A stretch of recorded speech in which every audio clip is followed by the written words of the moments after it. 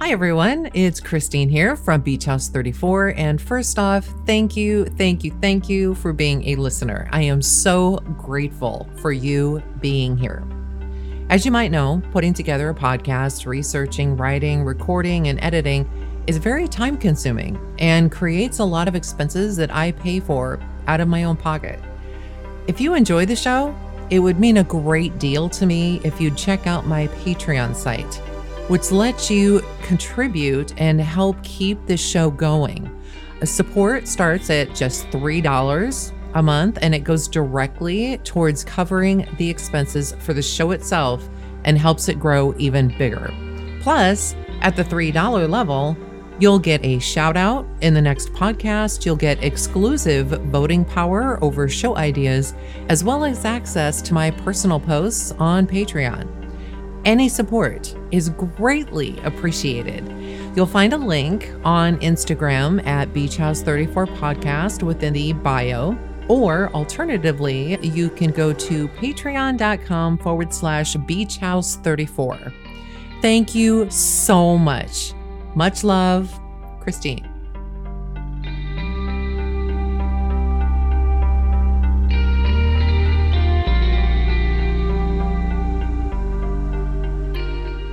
This is part 3 of Darlie Routier. Did she or didn't she?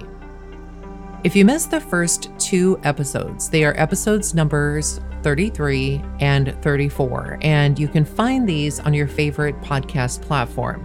Now, as I did in part 2, episode 34, I'll give you a brief recap as to what we've talked about so far so that you're all caught up. If, however, you want all of the details, I highly suggest listening to episodes 33 and 34, which will give you far more detail than I can add here. In the last episode, I kind of left you on a cliffhanger, and what had happened is the prosecution had just called Darren to the stand, and he was getting ready to testify. Now remember, this is just this hearing that they're having to hold Darlie without bond. So that is what this testimony is centered around. And so that's what I'll cover in this episode, at least the part that where Darren is testifying. And if I have a little bit of time and it doesn't go too crazy, I'll add the extra folks as well. If not, that will just bleed over into another episode.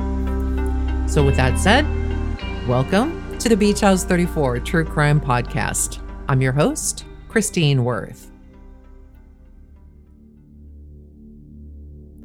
First, let's recap some information. In the early morning hours of June 6th, 1996, Darlie Routier was sound asleep in the downstairs family room with her 2 children, Damon, who was 5, and Devin, who was 6. The children were asleep on the floor with their pillows and blankets, and Darlie was lying on one of the couches. They had all been watching television and had fallen asleep. The television and the sound were still on. Darlie's husband, Darren, was in the upstairs bedroom sleeping with their youngest son, Drake, who was 8 months old. Drake was in a bassinet/crib in the parents' bedroom. Now, around 2:22 a.m., Damon and Devin were attacked and stabbed viciously.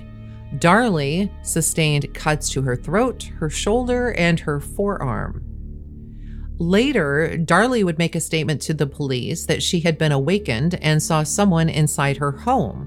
The assailant moved away from her and went through the utility room and into the garage. Now, investigators noticed that one of the screens within the garage had been cut open.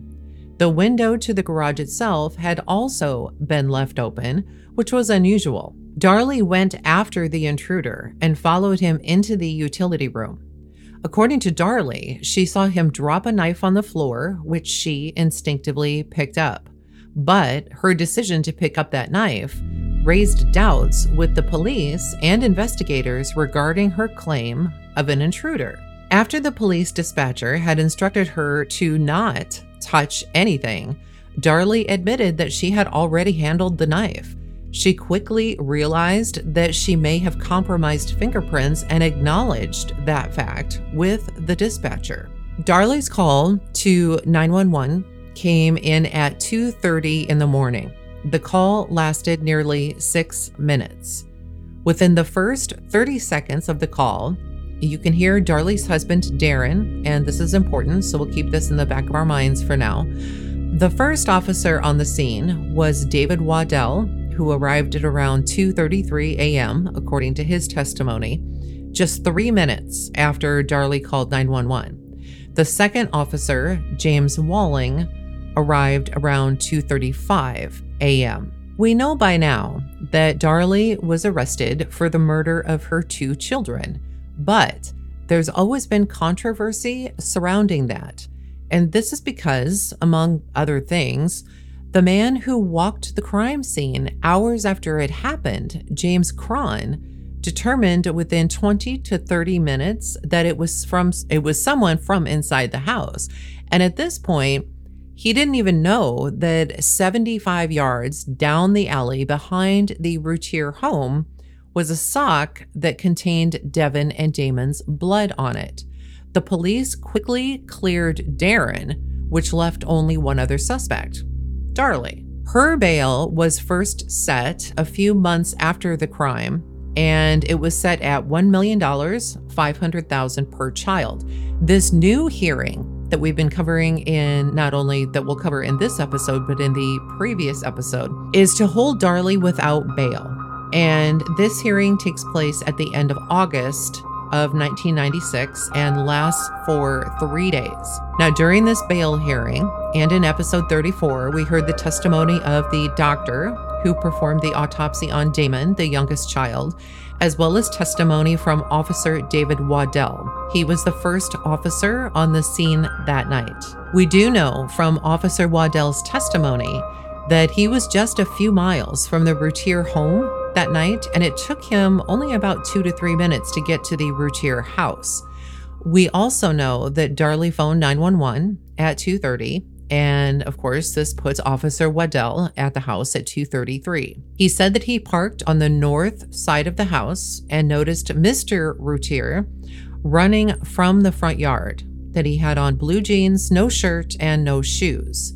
Darren was screaming for help, saying his kids had been stabbed, and when Officer Waddell got to Darren turned and he and the officer then went inside the house. Now, we've already talked about where the north side of the house is situated in episode 34, and this is where Officer Waddell said that he parked. But suffice it to say that from Officer Waddell's position, it would have been very difficult to see Darren run from out of his front door. Maybe the direction of the front door, but maybe not the front door itself, especially because in the front yard, which I failed to mention in the previous podcast, I'm so sorry about that, because within the front yard, Darlie had a very large fountain installed right there on the front lawn of the property. And this would have blocked the view if he were parked where he said he was parked. Now, I won't go over his entire testimony because this would take a very long time. But if you do want to listen to it, especially for this bond hearing, you can find it in episode 34. So suffice it to say that Officer Waddell, during his testimony, frequently mentioned how Darlie never helped her youngest child, who lay just feet from her, that she was, quote, hysterical, unquote, that she had told him she had picked up the knife and was worried she may have messed up fingerprints, and that the only parent he saw trying to help was Darren, who was over with the older child, Devin, attempting to perform CPR. Now, later, Officer Waddell would admit to writing 3 reports on the day of the incident, one for each child and one for Darlie. He would later admit to writing a report on the 7th, the day after the incident, which was the only report that contained information about him asking Darlie multiple times to help her child. This was not contained in the original report done the day before. Now, after Officer Waddell was finished with his testimony, again, during this Let's Hold Darlie Without Bond hearing, it was then that Greg Davis, the prosecutor, called Darren Routier to the stand. Now, Darren was not part of the initial witnesses that were meant to be called. And actually, the initial witnesses that were sworn in prior to this whole hearing taken place. So all other witnesses that had been sworn in were already on the list, were instructed to have a seat outside so that they didn't hear any other testimony. Yet here was Darren sitting in the audience, hearing all of the testimony thus far, and specifically that of Officer Waddell. Now, the judge went ahead and swore him in, and he came up to testify. Now, with that said, here is Darren's testimony in the motion to hold Darlie without bond that occurred on Monday, August 26th, 1996. And in this testimony, we find out some very interesting things about Darren that we didn't know before. The whole thing begins with Mr. Greg Davis, who is the prosecutor, saying, "Your Honor, the state at this time will call Darren Routier. He is in the audience. He has not been sworn, Your Honor." At which point the court says, "All right, Mr. Routier, raise your right hand, sir." He then raises his right hand. The court then says, "Do you solemnly swear or affirm that the testimony you are about to give in this proceeding will be the truth, the whole truth, and nothing but the truth?" And then, of course, he says, "I do." At which point, Mr. Greg Davis begins the direct examination of Darren Routier. And he starts off with, "Sir, would you please state your full name?" "Darren Eugene Routier." "Okay. Mr. Routier, are you the husband of the defendant, Darlie Routier?" "Yes, sir." "Okay. On June the 6th, 1996, were y'all living at 5801 Eagle Drive in Rowlett, Texas?" "Yes, sir." "Mr. Routier, that evening, or in the early morning hours of June 6th of 1996, what time did you go to bed?" "About 1 o'clock. "And at the time you went to bed, where was your wife?" "She was downstairs on the couch." "Okay. Were your two sons, Damon and Devin, also down there?" "Yes, they were." "Sir, at the time that you went to bed, was there any blood on the kitchen floor downstairs that you noticed?" "No." "How about in your utility room?" "No." "How about in your, what I have been calling the family room, or did y'all have another name for that room?" "The Roman room." "Okay, the Roman room. Did you notice any blood on the carpet when you went to bed?" "No." "Was there any broken glass on the kitchen floor when you went to bed?" "No." "Was there any blood in the kitchen sink when you went to bed?" "No." "Was there any blood on the cabinet work in front of the kitchen sink?" "No." "Do you recall a vacuum cleaner being turned over in the kitchen at the time that you went to sleep?" "No." "Mr. Routier, what is the first thing that woke you up?" "Glass breaking and Darlie screaming." "All right. And you were sleeping up in the master bedroom, correct?" "That's correct, with my little son." "All right. And how long had you been asleep when you heard the glass break and Darlie screaming?" "Probably an hour or hour and 15 minutes. "Now, you wear glasses, correct?" "Yes." "What did you do when you heard the glass break and Darlie scream?" "The first thing I did was grab my glasses." "How were you clothed when you were sleeping?" "I was nude." "All right. Did you clothe yourself in any way before you went downstairs?" "I put my pants on." "All right. And then did you proceed straight downstairs?" "As fast as I could." "Did you go into the Roman room?" "Yes, sir." "What did you see when you went into the Roman room?" "Devin lying on the floor." "Okay. Now, we have seen certain photographs where Devon's body is over across the Roman room, close to the big screen television. Is that where you saw his body? Yes, sir. Was he still face up when you were over there to look at him? Yes, sir. What was his condition when you saw him? Lifeless. 2 wounds in his chest, eyes open, looking up at me, no movement. So his eyes were open? Yes, sir. When you first came into the Roman room, where was your wife? She was following behind me. When I ran down the stairs, I went into the entranceway, down the hallway, and went straight over to Devon. Well, where was she when you first saw her after you came downstairs? Where was your wife when you first saw her? She followed behind me and she went to the phone. All right. Well, maybe I'm not making it clear. And then Darren responds with, oh, was she in the kitchen or which room? And again, the question, which room was she in when you first saw her? Pretty much in the middle of all of the 2 rooms, right by the bar. At the end of the bar, she grabbed the phone and then she was by the sink. So kind of right in the hallway where the Roman room, the hallway, and the kitchen is all, she was in that area in between the kitchen. Okay. Greg Davis then asks the judge if he can approach Darren, and he's given permission.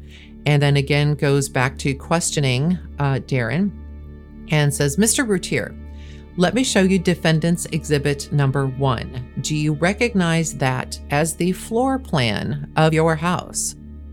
Yes, sir. If you could put a D1 on this diagram where your wife was when you first saw her. When I first saw her? When you first saw her when you came downstairs. I ran down the stairs and came all the way up the hallway, and she was here at the bottom of the stairs. All right. Until I went. Okay. If you would then just put a D1 then wherever she first was when you saw her. Okay.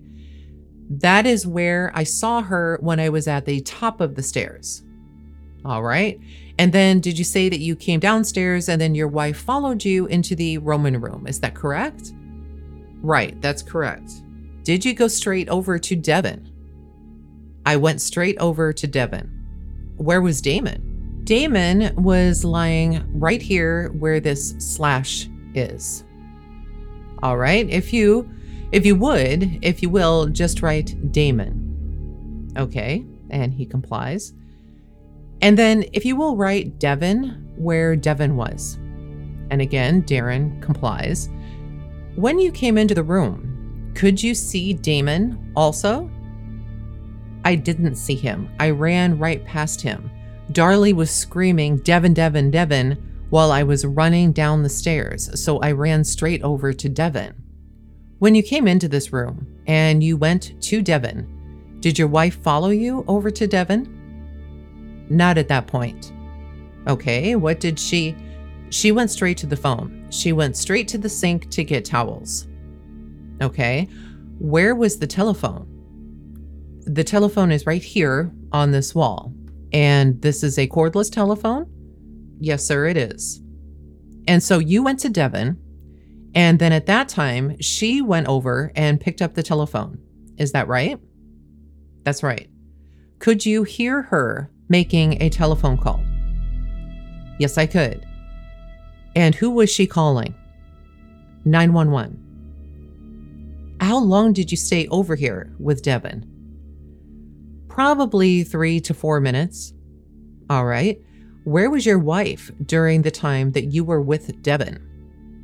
She was in the kitchen getting kitchen towels out of the thing. I could hear the water running, and then she took him over and brought towels over to Damon. So is it your testimony today that you actually saw her go to the kitchen sink? Yeah. How many times have you met with the Rowlett Police Department on this case? 4 to 5 times. Okay. When is the first time that you told them that your wife went over to that kitchen sink? probably the second or third time. Isn't it the truth that you have never mentioned that to the police? Have you? Well, I remember seeing it. Okay, but you never did tell the police, did you? I don't recall. Okay. I was busy. I was giving CPR, pumping his chest. At which point the judge says, "Pardon me, sir. You are going to need to speak up a little bit. I know you are answering his..." And then Darren says, "Okay, I'm sorry." The judge then says, "Questions, but I need to get your answers." Again, Darren apologizes, and then the court says, "Thank you." And then again, the questioning continues by the prosecutor, Mr. Greg Davis. "Well, let's take your testimony today. After you saw your wife get on this telephone, was she on the telephone still while she was over here at the kitchen sink?" "I think about at the same time. I mean, like I said, I was concerned about Devin. I didn't even know that she was hurt. I didn't even know that Damon was laying down."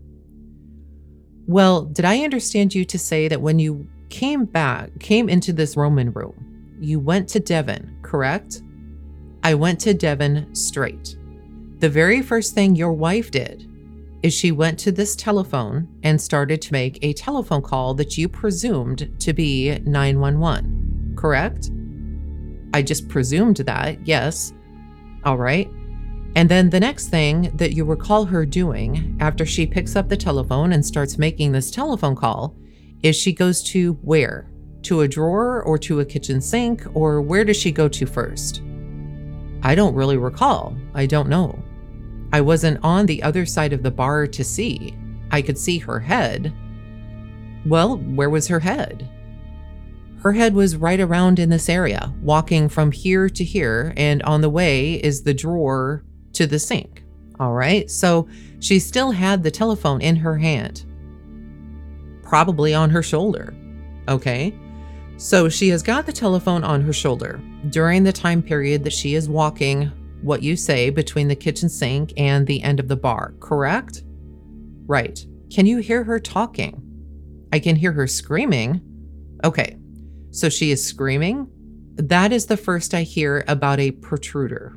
"All right, about an intruder?" "An intruder. I'm sorry, not a protruder, an intruder." "All right. And when you are over there with Devin, you say that you stayed there, what, 3 to 4 minutes?" "About 3 to 4 minutes. Just guessing. Everything was in slow motion." "All right. And during this entire time period, is this the time period where your wife is still walking between that kitchen, the end of the kitchen bar, and the kitchen sink?" "At the very beginning." "Well, at what point did she start to do something different?" "Well, I don't really know. I mean, everything I was seeing when I was coming up after I was trying to give CPR to Devin. Well, you just told me that in the beginning that she was walking between the end of the kitchen bar and the kitchen sink. And I'm trying to understand, at what point did that activity end?" "Probably about the time that she came over to Damon and gave him, put a towel on him. She was pretty much at his feet, of me looking up and seeing him, seeing her, seeing Damon laying on the floor, and me trying to work on Devin. You can't really put it all in perspective. It's just a lot of different things happening at the same time." "Well, is it your testimony that she went over to Damon and actually put a towel on his back?" "She laid a towel on his back." "Did she leave that towel on his back?" "I would assume so. Yes, sir." "What did you do after you finished with Devin?" "Well, I couldn't do anything. I went over to Damon. I didn't know his wounds weren't exposed. I didn't see any blood on him. I reached down and I touched his neck and I felt his pulse and I didn't feel anything." "You didn't feel a pulse?" "I didn't feel a pulse." "Were the police officers present there in the room at the time that you did that?" It was right about the time that they were starting to get there, that Darlie went to the front door." Well, had the officers entered your house at that time that you went over and felt for a pulse on Damon? No. Okay, so they were not in the house yet, correct? Not in the house yet. So all of this stuff that you have told me about occurred before the police officers ever got there. Is that right? That's right. Where is your wife during the time that you are feeling for a pulse on Damon? She is right in that hallway, right at the end of the bar. Was your front door locked? It was when I went to bed. Well, was it locked at the time that the police officers came to the front door? I don't know. I didn't go to the front door. I didn't answer the door. Darlie did. Well, is it your testimony that Darlie actually went to the front door and greeted the officers or met the officers at the front door? I believe so. Well, you heard a police officer testify that as he came up and as he got out of his squad car, that he saw you running towards the other side of the street. Is that correct or incorrect? That is what he had said. Well, did you do that? Well, I don't remember unlocking the door. I don't remember when it seemed like he was there when I was still in the house with the boys. Okay. Well, I'm just trying to understand. Were you outside the house when Officer Waddell arrived, or were you inside the house? Well, I didn't even recognize the officer that was here today. Well, let's forget about his name or his description. When the first police officer came to your house, were you inside the house or were you outside the house? I was inside the house. So you were not running across the front yard when the first officer got there. Is that right? I don't believe so. How much of this evening do you really remember in great detail? I was in shock. Okay. In great detail, you remember bits and pieces of it. You try to remember the best you can, and you try to keep the facts straight in your mind, but you are talking about a very traumatized state. Shock. Okay. I remember screaming and running across the street. Why did you run across the street? Because there is a friend of ours that is an RN that works in the emergency room at Doctor's Hospital, and I needed help. Did you ever tell the police that Darlie attempted CPR or tried to care for Damon before they got there? I did not. You didn't tell them that, did you? I didn't tell them that she did CPR. She doesn't even know how to do CPR. Well, did you ever tell the police that she went over there and put a towel on Damon's back before they got there? Well, the choice of words of rendering aid and putting a towel and applying pressure are two different things. Sir, do you recall being present at the Rowlett Police Department on June the 8th of 1996? Yes, I do. Do you recall giving the Rowlett Police Department what appears to be a 6-page written statement? I did write a statement. Okay. And were you still in shock when you gave this statement on June 8th, 1996?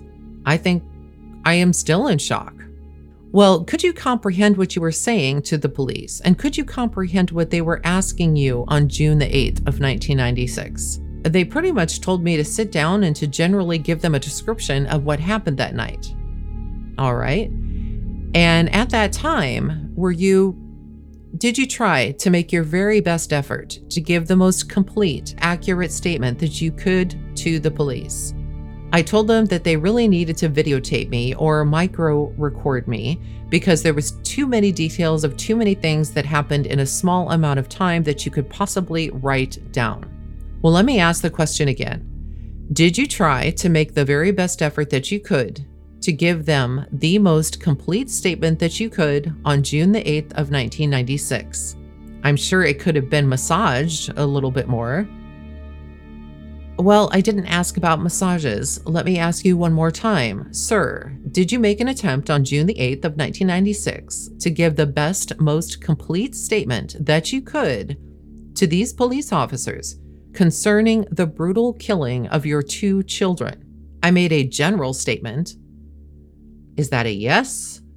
That you did try to do that? I tried. Have you seen your statement lately? No, sir. Mr. Greg Davis then asks if he could approach. The court says, yes, sir. And then he continues questioning. Mr. Routier, if you will please look at those 6 pages and let me know when you have finished. Okay. Do you recognize that as a true and correct copy of the statement you gave the police on June the 8th of 1996? Yes. Sir, anywhere.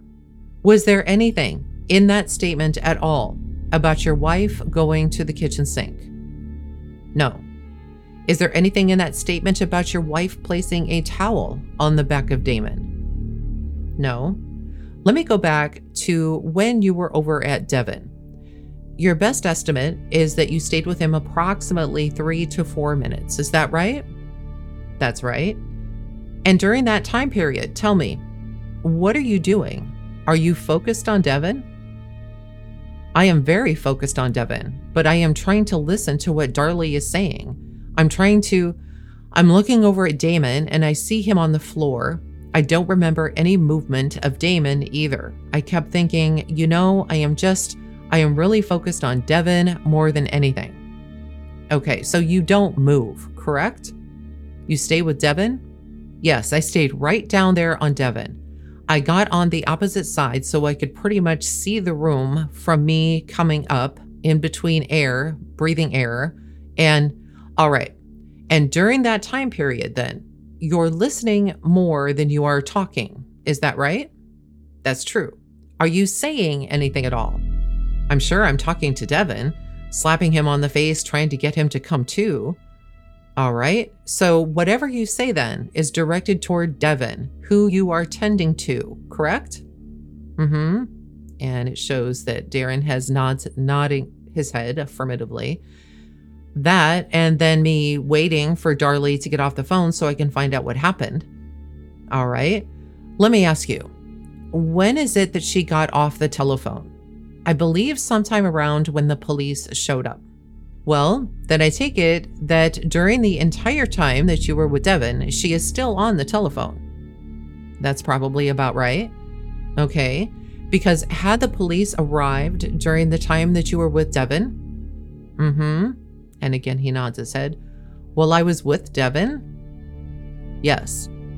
Well, actually, when I came up from Devon and had went over to Damon is when I remembered the first police officer right in front of me. All right. About how long had you been with Damon when the first police officer arrived? Probably just a minute to check his pulse. All right. And during the entire time that you are with Devon then, is your wife Darlie still on the telephone then? I believe so, yes. Okay. Is she still on the telephone at the time the police officers get to your home? I believe so. How did you first become aware that a police officer was at your home? How was I first aware? Yes, he walked into the room. And, well, did you hear any knocking on the door?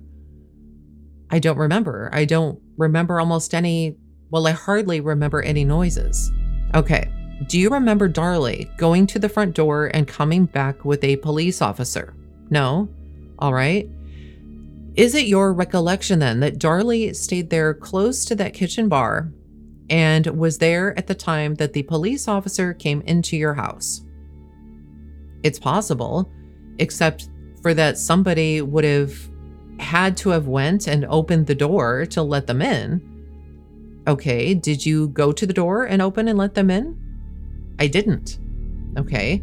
Was there any other adult in the house that could have done that besides you and your wife? No. So do you know whether your wife left that kitchen area and went to the front door and let them in or not? I believe she did. Okay. Why do you think that? Just because of the fact that I knew that before I went to bed, I knew that the door was locked. And the fact that, somebody had to have let the police officers in, that she had to have done it. Okay. Did you ever see your wife go to the front door and yell out the front door? I didn't see her. No. Okay. Did you ever hear her yell out the front door? No. Did you ever go to the front door and yell out? just when I was running across the street and running back. Okay, but you never actually just stood at the front door and yelled. No. Are you sure that your wife did not yell out the front door? Am I sure that she didn't? Yes, I believe she did. That she did what? But I didn't hear her. I'm sorry. And then Darren says, you are asking me.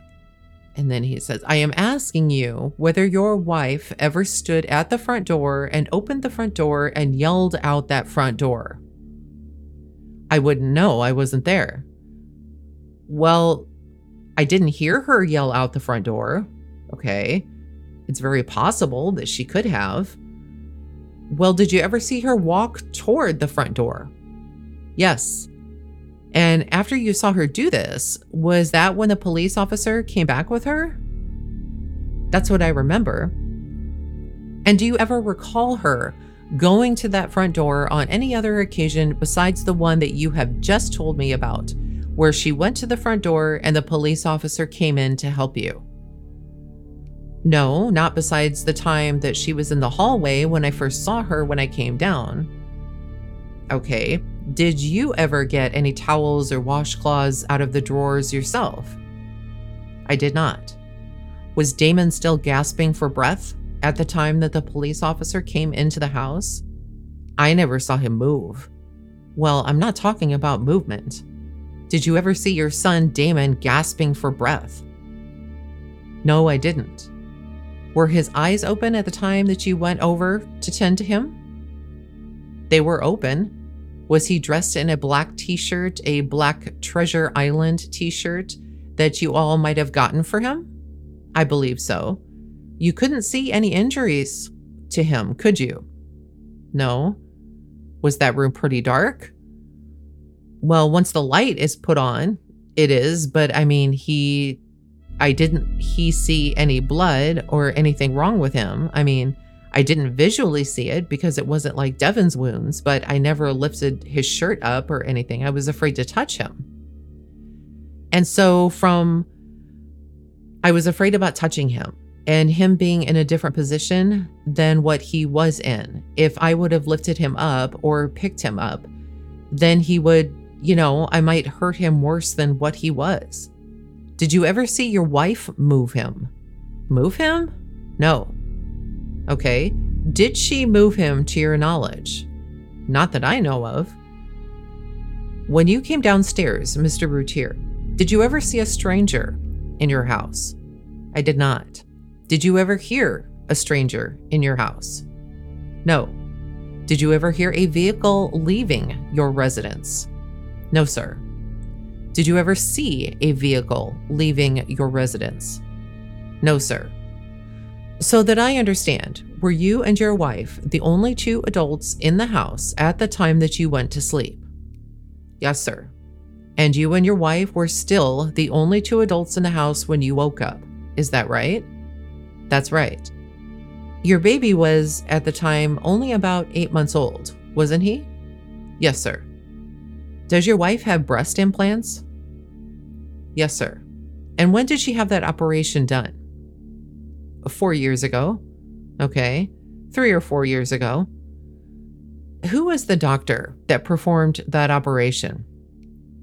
I don't really remember his name. Where is he? He is in Dallas. A plastic surgeon? Yes, sir. How much did that operation cost? About $5,000. Do you remember, was this a procedure that was done in a hospital? It was outpatient. At the doctor's office or at a hospital? It was at a hospital. Which hospital was that done at? Community, over in Garland. Why did your wife have the breast implants done? At this point, the defense, Mr. Douglas Parks, speaks up and says, it calls for conclusion, and the court says sustained. Mr. Greg Davis then continues along this line of questioning and asks Darren, did you have a conversation with your wife about having breast implants? Did I have a conversation? And again, Mr. Douglas Parks speaks up and says, "Object to relevance, Your Honor."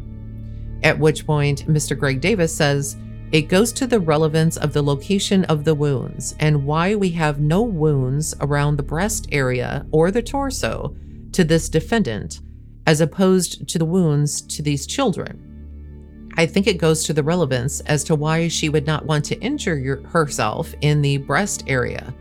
I think if we have a chance to ask a question about who wanted this breast implant done, I think it is going to become very relevant." The court then says, "Overruled." So, Mr. Greg Davis, the prosecutor, continues, "Who wanted the breast implants done?" And Darren says, "We both did." "Your wife also, correct?" "Yes." "It was something she wanted?" "Sure." "Okay. It was probably me more than her." "Are you sure about that?" And then Darren kind of laughs and says, "Yeah." "You and your wife had an argument the night before you went to bed. Is that right?" "No, sir." "Did you have any conversations before you went to bed with your wife?" "Yes, sir. In fact, you had an argument, or you had a discussion about a lot of troubles in your home, didn't you?" "No, not in our home." "About troubles that your wife was experiencing? What kind of troubles?" "Well, just tell me, what was the conversation about? What did you discuss?" "The conversation before we went to bed?" "Yes, sir." "From 11 o'clock until 1 o'clock? Do you recall having a discussion where your wife mentioned that Jaguar that you couldn't afford to get fixed for her? Do you remember that? I'm talking about that discussion." "No, that's my Jaguar." "Oh." "It was not a matter of whether or not we could get it fixed or not." "Do you drive it?" "I drive it. She never drives it." "Does your wife just walk around town, or does she have a vehicle that she gets to drive?" "She has a Nissan Pathfinder." "I thought that was the vehicle that your company rented for you." "Well, it is. It gets less use than—" "What company? Does that company rent that Jaguar?" "No, sir. That is paid for." "Buy the Jaguar?" "Didn't buy it, no." "It was just a personal vehicle, but you use that for work, right?" "Yes, sir." "Well, what did you and your wife discuss that night before you went to bed? And I am not asking about everything that you discussed, but did you have any discussion of any sort that dealt with problems that either one of you were having?" "Just general information about what was going on at work, who needed to pay us. We talked about the boys a lot. Talked about her trip to to Cancun, our future trips that we were having for my class reunion. My sister was getting married. We were talking about that trip. We were talking about our trip to Pennsylvania. We had a lot of future plans." "Did your wife strike you as being suicidal that night?" "No, sir." "Had you noted her to be depressed in any way recently?" "Not recently." "A matter of fact, you have never known her to suffer from any sort of mental disorder, have you?" "Well, I wouldn't know. I'm not a doctor." "Well, haven't you answered previously at other hearings that you have never seen or known her to suffer from mental disorders? Hasn't that been your testimony before?" "She has never had any mental disorders." "Matter of fact, that evening, didn't y'all discuss the problems that you were having with the Jaguar?" "Actually, it was not even really that much of a conversation. It was just that she would have liked for me to have gotten it fixed so that she could have her Pathfinder back." "Didn't y'all discuss the problems that you were having with your boat also?" "No, I didn't discuss very much about that." "Well, did you discuss the boat that night or not?" "No." "Did you discuss the problems that you were having with your business?" "Not problems, just getting paid." "Isn't that a problem, getting paid for work that you have already done?" "Well, can be when they don't pay you, right?" "Right. It hurts." Anything else that you remember talking about that night? Oh, not really very much. Just, had anybody else, any other adult, been over to your house that evening before you went to sleep? Darlie's sister, Dana. Okay. What time did she leave? About 9 o'clock, I took her home. Why did you say it was 9 o'clock? It was about 9 o'clock. That is usually about what time we take her home. Why did you take her home? Because she doesn't have a car. Well, there's no one else to take her home? Darlie could have if she wanted to. Pack up all the kids and we could have all went. It's only a 20-minute drive or a 30-minute drive over there. What time did you get back from taking Dana home? About 9:40, somewhere in there. How sure are you that it was 9:40? I know it was before the news. Okay, how do you remember that? How do I remember that it was before the news? Yes, sir, because I remember watching the news that night. Had you and Darlie had discussions about you and Dana in the past? No. You had not had discussions about Darlie being angry with your activities with Dana. With Dana? Yes, sir. Her sister? Dana, your sister-in-law? No. Never have? No. Did you ever become aware that Dana and Darlie may have spoken about what you and Dana had been doing in the past? No.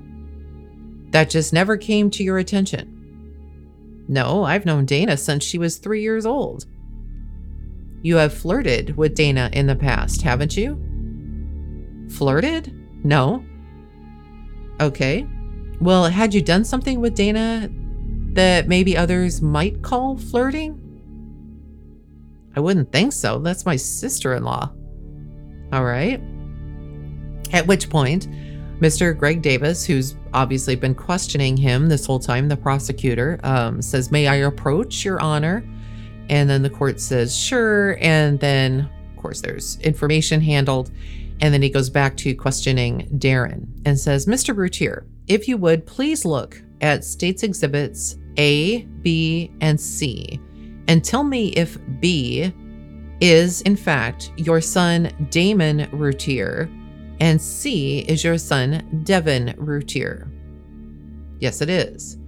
At the time of this offense, on June the 6th, 1996, how old was Damon? Damon was 5. This towel that was on the back of Damon, was it still on his back when the police officers came in? I believe it was. You didn't remove it, did you? No. What kind of towel was it? Kitchen towel? What color was it? Probably either white and black checkered or green and white checkered. There was one of each. Well, let me just ask you, which one of those was on his back? Probably the green and white checkered one. Well, why do you say that color? Is that what you remember seeing? Yeah. So it was green and white. I believe it was green and white. Yeah. What color did Darlie have? On her neck? Mm-hmm. I never knew that Darlie was even cut up to this point until the paramedics had brought her to the front door. Well, did you see Darlie with any towel around her neck at any time? No. Do you recall ever sitting down with Darlie in the Roman room while the police or the paramedics were there? No, that never happened. Well, all right. Let's take it then. The first police officer comes in the door, okay? Whatever his name was. Where were you? I'm right by Damon, probably standing right beside Damon when he comes into the walkway. It seemed like he was standing there for a little bit while I was working on Devin. Well, so it's possible that the first police officer, I looked up, I get up, and I walk across the room, and it seems like there he is. All right, so you had actually not started tending to Damon when he came in the room. Not tending. All right. Had you knelt down or are you still standing up? I was kneeling down when I remembered seeing him. Then I went down to Damon. All right. Had you touched Damon? At that point, no. Yes, sir. Darren says, I was focused on Devin the whole time. Where is your wife and what is she doing when this first police officer comes in the Roman room? She is somewhere back behind the bar in the kitchen area. Okay, so is she actually in the kitchen? Yeah, it would be considered the kitchen. Well, when you say that she is behind the bar, well, but it would be on the kitchen side. Okay, so she is actually all the way around on the far side of that kitchen bar, right? Over by the sink. She is by the sink? Yes, the island is in the middle. There is an island in the middle, and she was by the sink, between the sink and that bar area, all down there along that area. Okay, what is she doing? Running around like crazy. Was she on the telephone? At that point, no. Had she already... Well, all right. How long before the officer came in there had she stopped talking on the telephone? By the time the officer got there, how much was she on the phone? No. You say that she stopped talking on the phone by the time that officer came in the room, right? I didn't say that. Well, was she on the telephone or was she not on the telephone when the first officer came in? I don't really remember. Do you remember your wife actually getting off the telephone? I don't remember where she put the phone, where she set it, nothing. Well, what was she doing when the first officer came into the room? Screaming. And she is in the kitchen by the kitchen sink, is that right? Around the sink and the bar area, yeah. What is the first thing that you remember the police officer doing when he came in there? The first expression I saw when I saw him the first time is his eyes were this big, and Darren then indicates with his hands. Then what happened? He just pretty much stood there like he was in as much shock as we were. Then what happened? He never said anything to me, and I'm screaming and telling him that they need to go, that they need to go and get this guy. They need to, call everybody. They need to call Rockwall and Garland and everybody that they can possibly get there, that we needed help. Well, where was your wife during this time that the officer was standing there with his eyes bugged out, immovable? Back behind him. Behind where? He is standing right at the end of the bar, and Darlie is in the kitchen, the bar area, back behind him, moving back and forth. Okay, well, she is, I'm telling you. Did the officer ever say anything, or did he just stand there? He just stood there, and actually it seemed like he stood there for a long time. How long did he just stand there without saying a word? I don't know. When you're in shock, the time seems to be going by really, really slow. He may have stood there for a minute or two without moving at all. Did he ever say a word? Not to me. I never heard a word. How about to Darlie? Did he ever say a word? I never heard a word. Did she ever talk to him? Not that I saw. Well, were you in a position where you would have been able to see her talk to that officer? Well, he was pretty much facing the Roman room, and she was back behind him, so he was not talking directly to her. Well, did you see her talking to him? No. Did you hear her talking to him? No. And are you talking to anybody? No. So as I understand it, we have a situation where your wife is standing there mute, you are standing there mute, and a police officer is standing there mute. Is that correct? Well, me and Darlie are screaming, but not communicating. We're just dramatically screaming. She is not talking about somebody being in the garage. I heard that on the phone. I heard that when she was on the 911. Whenever I was taking care of Devin, that is the first I heard about it. I'm talking about when the officer is there. Things that she may have screamed or yelled at the police officer. Did you hear her yell anything to the effect that the man might be in the garage? Well, it seemed like we both did as soon as they walked in. How about the knife being picked up? Did you hear your wife say something to the police officer about obscuring fingerprints on the knife blade? No, I didn't hear that. Did you say anything to him about that? To the police officer? Did you say that to the police officer about fingerprints being obscured on the knife blade? No. Well, this police officer, did he ever say anything before a second officer got there? Can you be more clear? Well, I'm just saying, did he utter a word before? No, he never rendered aid to my sons. He never tried to calm Darlie down. He didn't keep me from running across the street. Nobody tried to calm us down. They didn't try to do anything. He pretty much just stood there, eyes bugged out, and was just as shocked as we were. And no matter what we said to him, he would not move. So the answer to my question is no, he never did say anything to you. No, he didn't say anything to me. Okay, and then a second police officer gets there. Do you remember any other officer being there? Well, then it seemed like they ran through to the garage. Who is they? The two officers. When did that other officer get there? He just showed up. The front door was wide open. They come in and everybody starts running in. And before you know it, you've got everybody is just running around.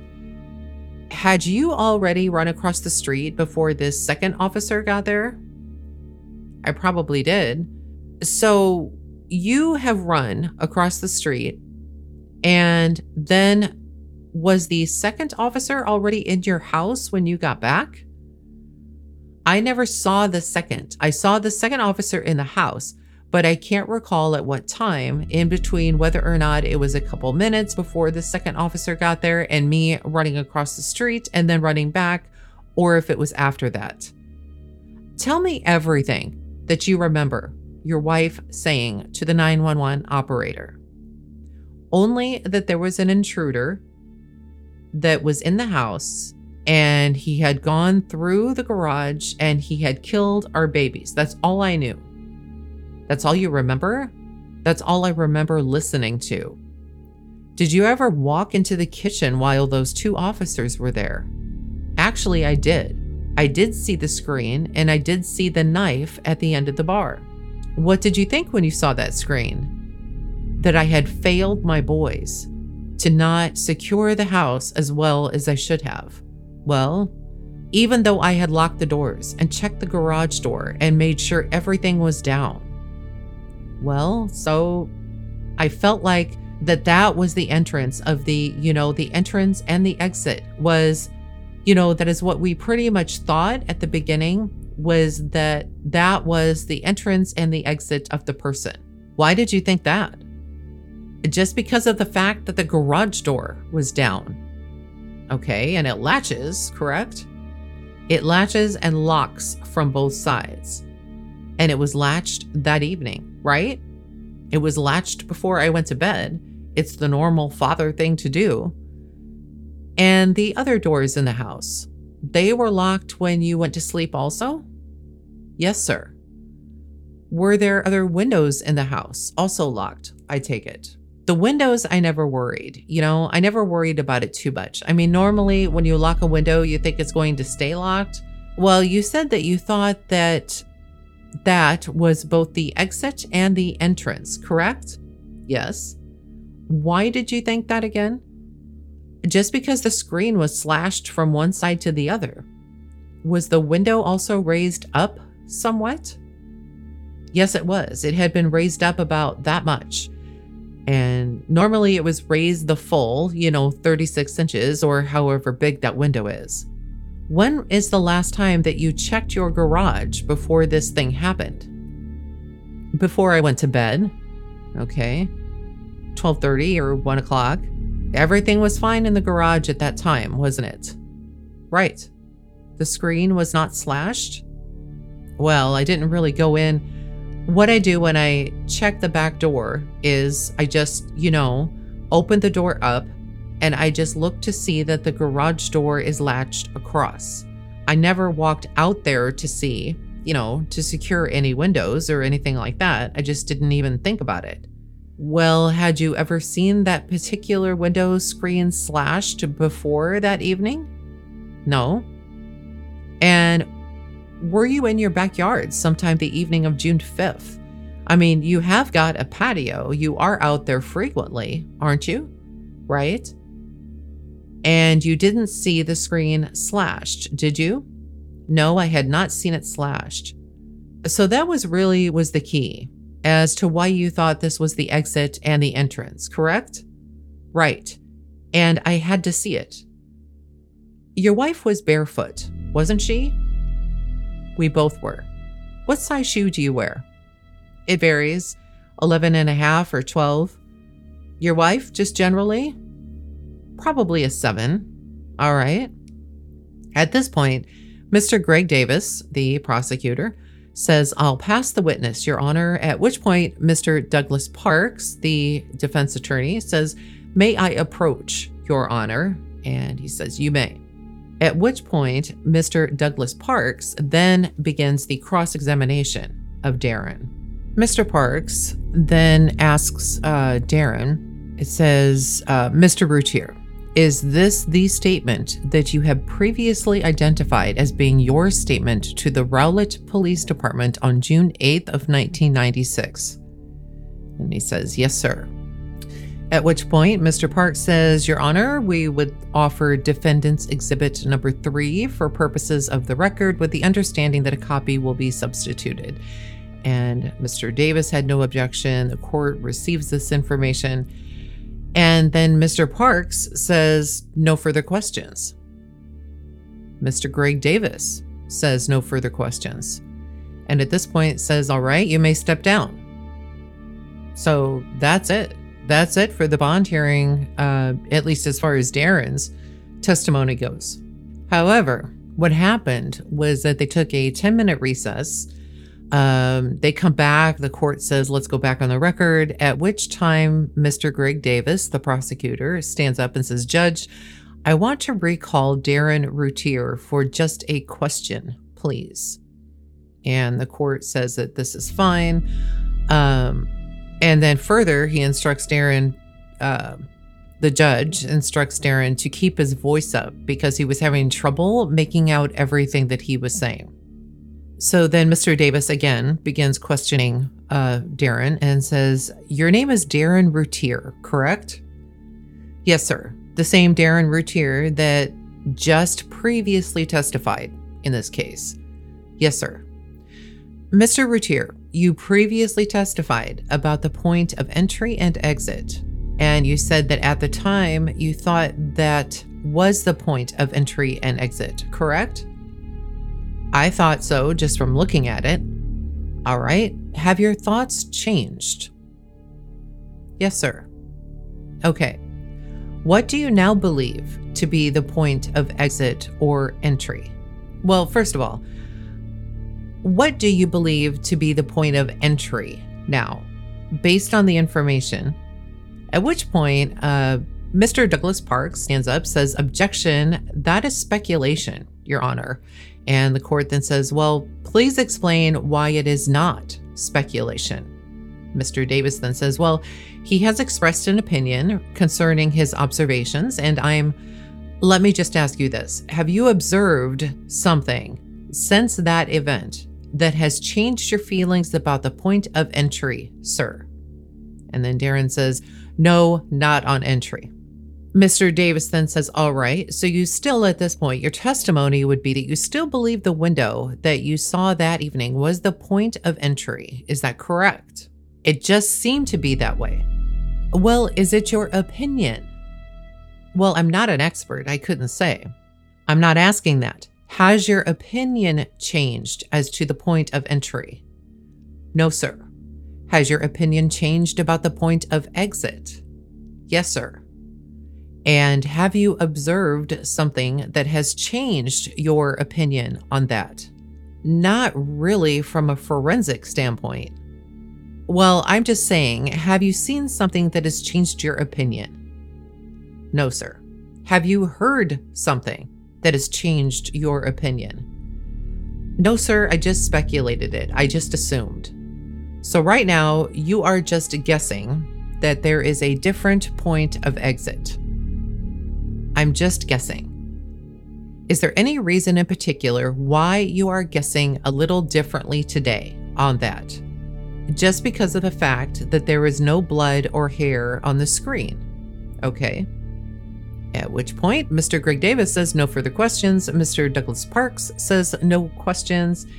And the court then again tells Darren that he can go ahead and step down, but that they do want to keep him kind of in reserve for later questions if necessary. So let's do a really quick recap on what Darren had to say during his testimony at this bond hearing.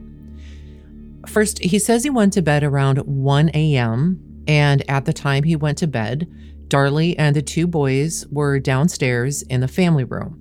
Nothing seemed out of place at the time he went to bed. He says that the first thing that woke him up was the sound of glass breaking and Darlie screaming, and that he had been asleep for about an hour or an hour and 15 minutes. He woke up, he grabbed his glasses, he admitted he had been sleeping in the nude, so he put his pants on, went right downstairs to the family room. He then saw Devin on the floor. Devin is the older child, on the floor, face up, lifeless, with 2 chest wounds, and his eyes were open. Darlie was behind Darren after Darren had come downstairs, according to Darren, and then Darlie goes over to the phone to call 911. Darren said that Darlie was in between the family room and the kitchen. He said that Darlie, she went and got some towels, got the phone, called 911. And now this is really important. In the 911 call, you hear Darlie at the 15-second mark saying, "Hurry," and then it's intelligible. And it is believed that she is speaking to Darren. Now, since she was already on the phone with 911, and we believe that she was telling Darren to hurry, this would mean that Darren was not in the room, as he had just stated in his testimony.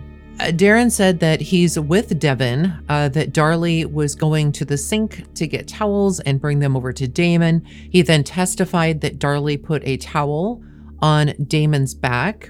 Again, Damon is the younger of the two. He is the child that was found in between the kitchen and the family room. Darren is saying that he ran over to Devin, the older child who's near the television, and saw 2 stab wounds in his chest. So he began to give him CPR.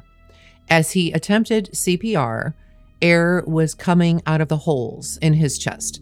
And when questioned about whether Darlie brought over a towel for one of the children, he said that she did and that she placed one on Damon's back. So, however, he never mentioned to the police about Darlie going back and forth and going to the sink for the towels, that she was holding the phone on her shoulder while getting these towels. So this is kind of a bit of a discrepancy because he never added these into his official statement or evidently any time that he spoke with the Rowlett Police Department. Darren further says that the first time that he heard about an intruder was when Darlie was on the phone with 911. He says when he walked over to Damon, the younger child, he felt for a pulse because he couldn't see any wounds. However, I want to take you back to what the first officer on the scene said when he first came across Damon. And I quote, "He was lying on his stomach. I could see he had blood all over his back. He was trying to move and he was gasping for breath. And that is, I stepped over his feet and went over to her," meaning Darlie, "to try to find out where the suspect was," unquote. Now, Damon, obviously the younger child, is the one who sustained multiple stab wounds. He actually got the worst of it to his back. and he was lying on his stomach. According to Darren, he couldn't see any wounds to Damon. So what he did is he felt for a pulse, and there wasn't one. Now, can both of these statements be true? And the answer is maybe. Because by the time Officer Waddell arrived, we know that Damon was on his stomach, exposing his back, which is where his injuries were. When Darren first arrived downstairs, he runs to Devin over by the television on the other side of the room and doesn't notice Damon. The last time Damon had been seen, he had been laying, when he went to sleep that night, he was laying by his mom in between the coffee table and the couch on the floor. And somehow, Damon got to the area between the family room and the kitchen. Now, Darlie's account has Damon shoving her on the shoulder.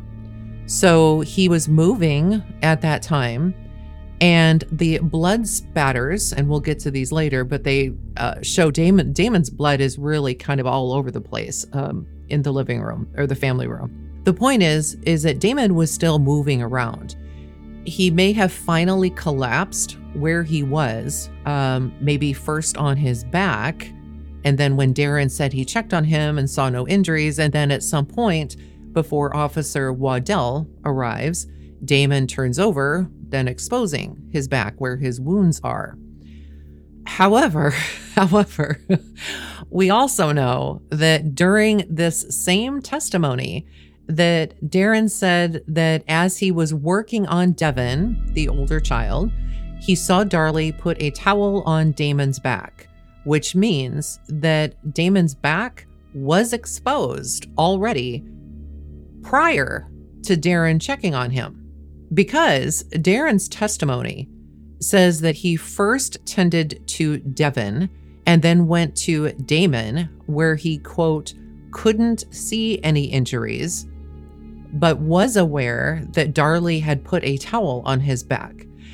Now, the statement about Damon from Darren, where he said he checked for his pulse because, quote, his wounds weren't exposed and I didn't see any blood on him, could have been because the towel was on Damon's back covering the wounds.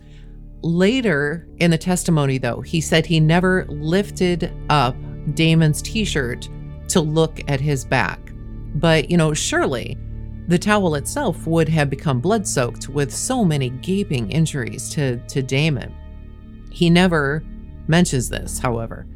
So further in his testimony, Darren says that the police were not yet in the house when he went over to check Damon's pulse. He testified that he doesn't know if the front door was locked or not because Darlie answered the door. He said he locked it before he went to bed. Now remember though, Officer Waddell said that he met Darren in the front yard and then they both turned and walked inside. So when the prosecutor tried to pin down Darren on where he was when Officer Waddell arrived at the house, inside or outside, Darren kind of tends to skirt the issue. Was your front door locked? It was when I went to bed. Well, was it locked at the time the police officers came to the front door? I don't know. I didn't go to the front door. I didn't answer the door. Darlie did. Well, is it your testimony that Darlie actually went to the front door and greeted the officers or met the officers at the front door? I believe so. Well, you heard a police officer testify that as he came up and as he got out of his squad car, that he saw you running towards the other side of the street. Is that correct or incorrect? That is what he said. Well, did you do that? Well, I don't remember unlocking the door. I don't remember when it seemed like he was there when I was still in the house with the boys. Okay, well, I'm just trying to understand. Were you outside the house when Officer Waddell arrived, or were you inside the house? Well, I didn't even recognize the officer that was here today. Well, let's forget about his name or his description. When the first police officer came to your house, were you inside the house or were you outside the house? I was inside the house. So you were not running across the front yard when the first officer got there. Is that right? I don't believe so. Darren then goes on to explain how the whole evening was very traumatizing, which I fully believe, and that he was in shock, which I also believe, and that it's hard to remember details. Also, very feasible, right? Greg Davis, the prosecutor, spends quite a bit of time on questioning Darren about the front door, whether it was locked or unlocked, whether or not if he remembers Darlie actually heading to the door to let Officer Waddell inside, or if Darlie had opened the front door to scream for Karen. Remember the scream from the 911 call? He doesn't recall hearing Darlie scream and thinks that Darlie went to the door to let Officer Waddell inside. And again, as the information goes along, again, the topic of Darlie's breast implants come up.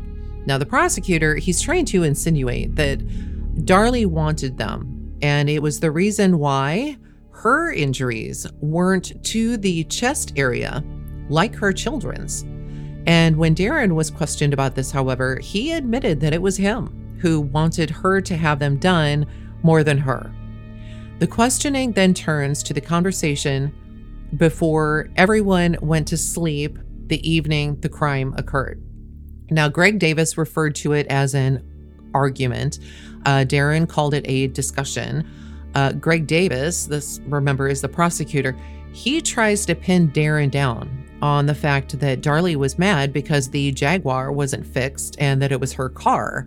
But Darren is very quick to correct him, telling him, no, it's his car, and that she drives a Nissan Pathfinder. She didn't even drive the Jaguar. So when this line of questioning kind of fizzled for Greg Davis, he then continues to ask about the discussion the two of them had before they all went to bed that night, including issues they were having with people paying the bills for the business. We then learn that Darlie's younger sister, Dana, was at the house that evening as well, but she was only there until around 9 o'clock or so, 9 p.m. When asked why he, meaning Darren, why Darren took Dana home, Darren said it was because Dana didn't have a car and Darlie could have, but then she would have had to pack up all the kids and then they all could have went. Quote, it's only a 20 or 30 minute drive. Now, on a personal note here, this comment kind of makes me hesitate a little bit. Why couldn't Darlie just have taken Dana by herself? Why was it necessary, according to Darren, to have Darlie pack up all the kids and all of them go to drop off Dana? Couldn't Darren just have stayed home with the kids while Darlie made this short 20 to 30 minute trip? You know, I think there's something a little bit off here. But anyway, I've got my own opinions. I'll think this over before saying anything.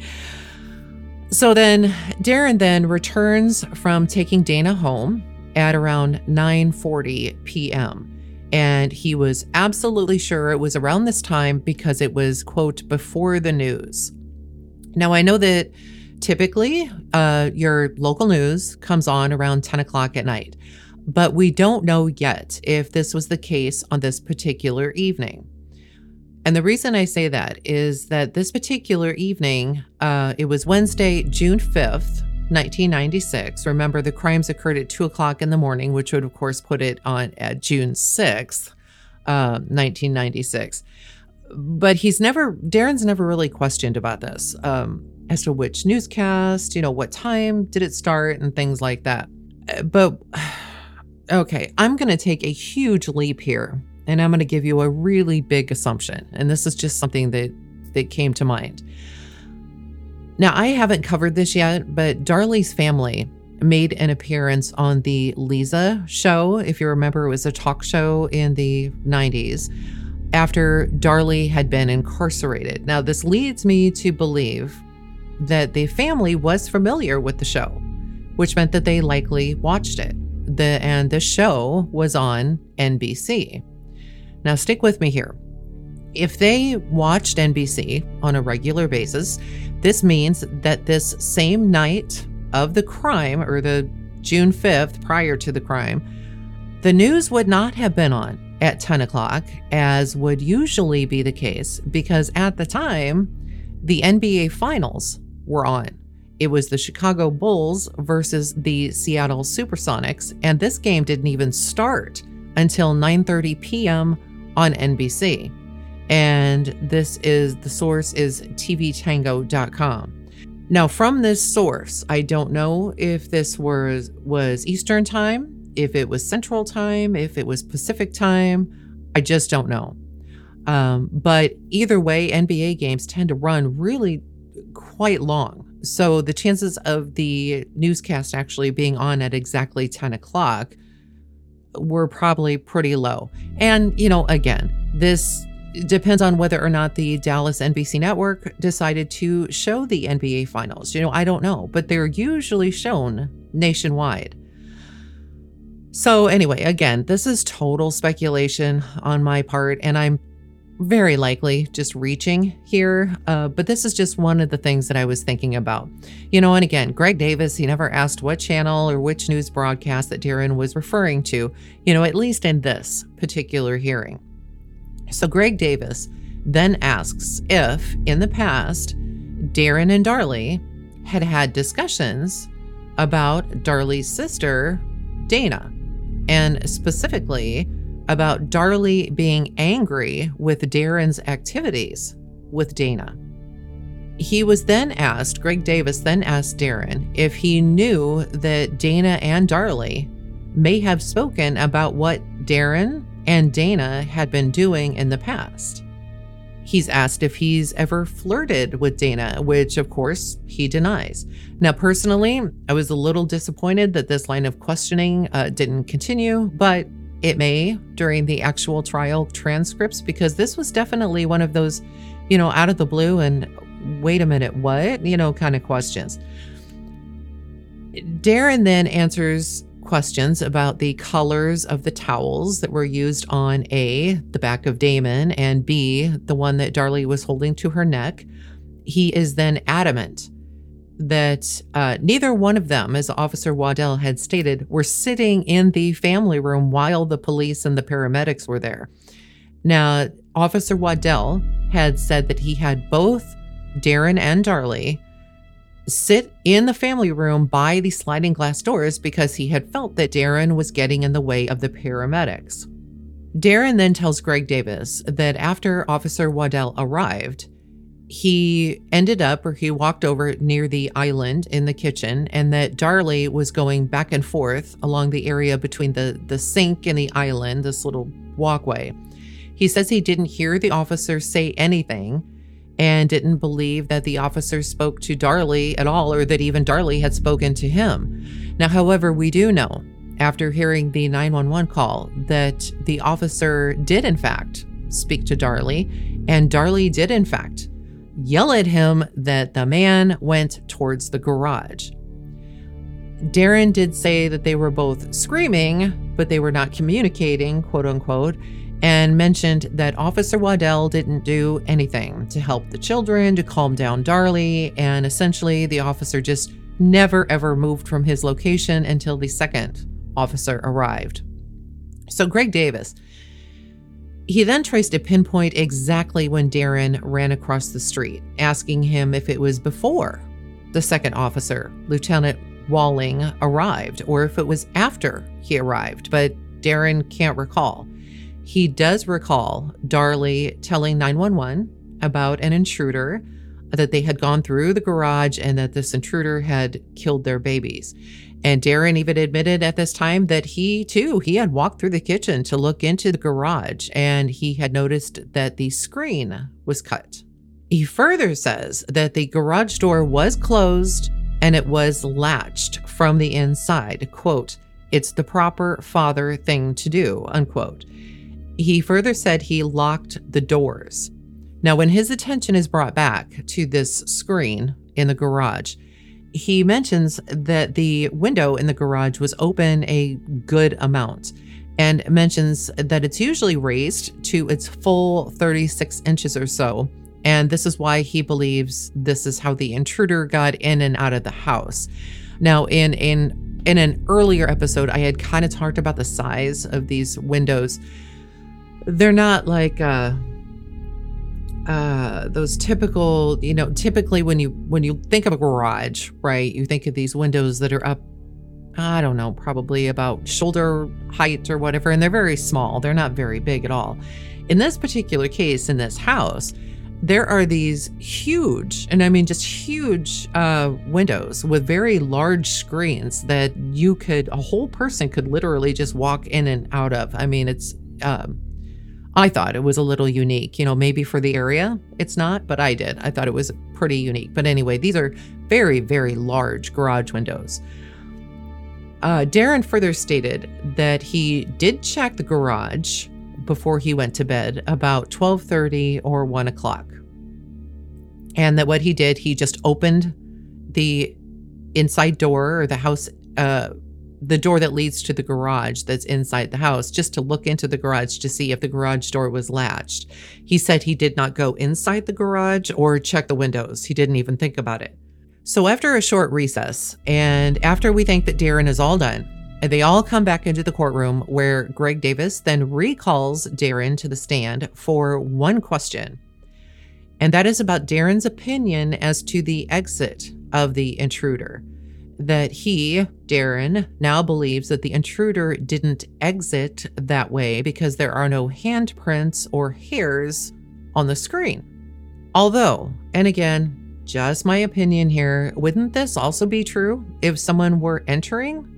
So my point is, if the window was the entry and exit, or just the entry or just the exit, either way, handprints and hairs could still be deposited, right? So anyway, all right, well, that's about all of the recap of Darren's testimony for this bond hearing, and that is going to do it for this episode. I'm actually going to be moving right along into the testimony of James Patterson, who was the lead detective on the case. And again, this is just the hearings to hold Darlie without bond. These are not the trial hearings. I didn't really at first expect to go verbatim on testimony here, but think that some information just really comes across better when you can hear the back and forth between the questions and answers instead of just a brief summary, especially when it comes to the actions that occurred that evening. Now, in the case where testimony can be summarized, such as the doctors in episode 34, I'll just simply do that so that the time isn't taken over by a lot of unnecessary technical information. But of course, if anything, important comes up that would need to specifically be spoken verbatim, I will definitely do that. It is my hope to wrap up this series within the next few episodes. And I have decided that, yes, I'm going to go ahead and have the actual trial within the podcast and just read through the actual trial. But it's also my goal to have additional stories as well, so that you can listen to other things that aren't specifically centered on this Darlie Routier trial. Because as you can tell, it's a very complicated, very interesting case. I've actually become more and more interested in what I've learned as time goes on, because now it's been 27 years and so many things have happened since the crime first occurred. Now, whether or not I'll be able to cover everything, I doubt it. There's just way too much information out there. But I am going to try to give you the most comprehensive information I can without following too many rabbit holes. So with that said, thank you so much for listening. I will be back very soon. And please don't forget to subscribe through your favorite podcast service so that you're always on top of the newest episodes. And as a reminder, if you enjoy this podcast and you want to become a supporter along with extra perks, please consider becoming a Patreon. Again, you can go to patreon.com/beachhouse34, or you can get the link by visiting Beach House 34 Podcast on Instagram. The link is right there in the bio. So anyway, thank you again, and we will talk soon.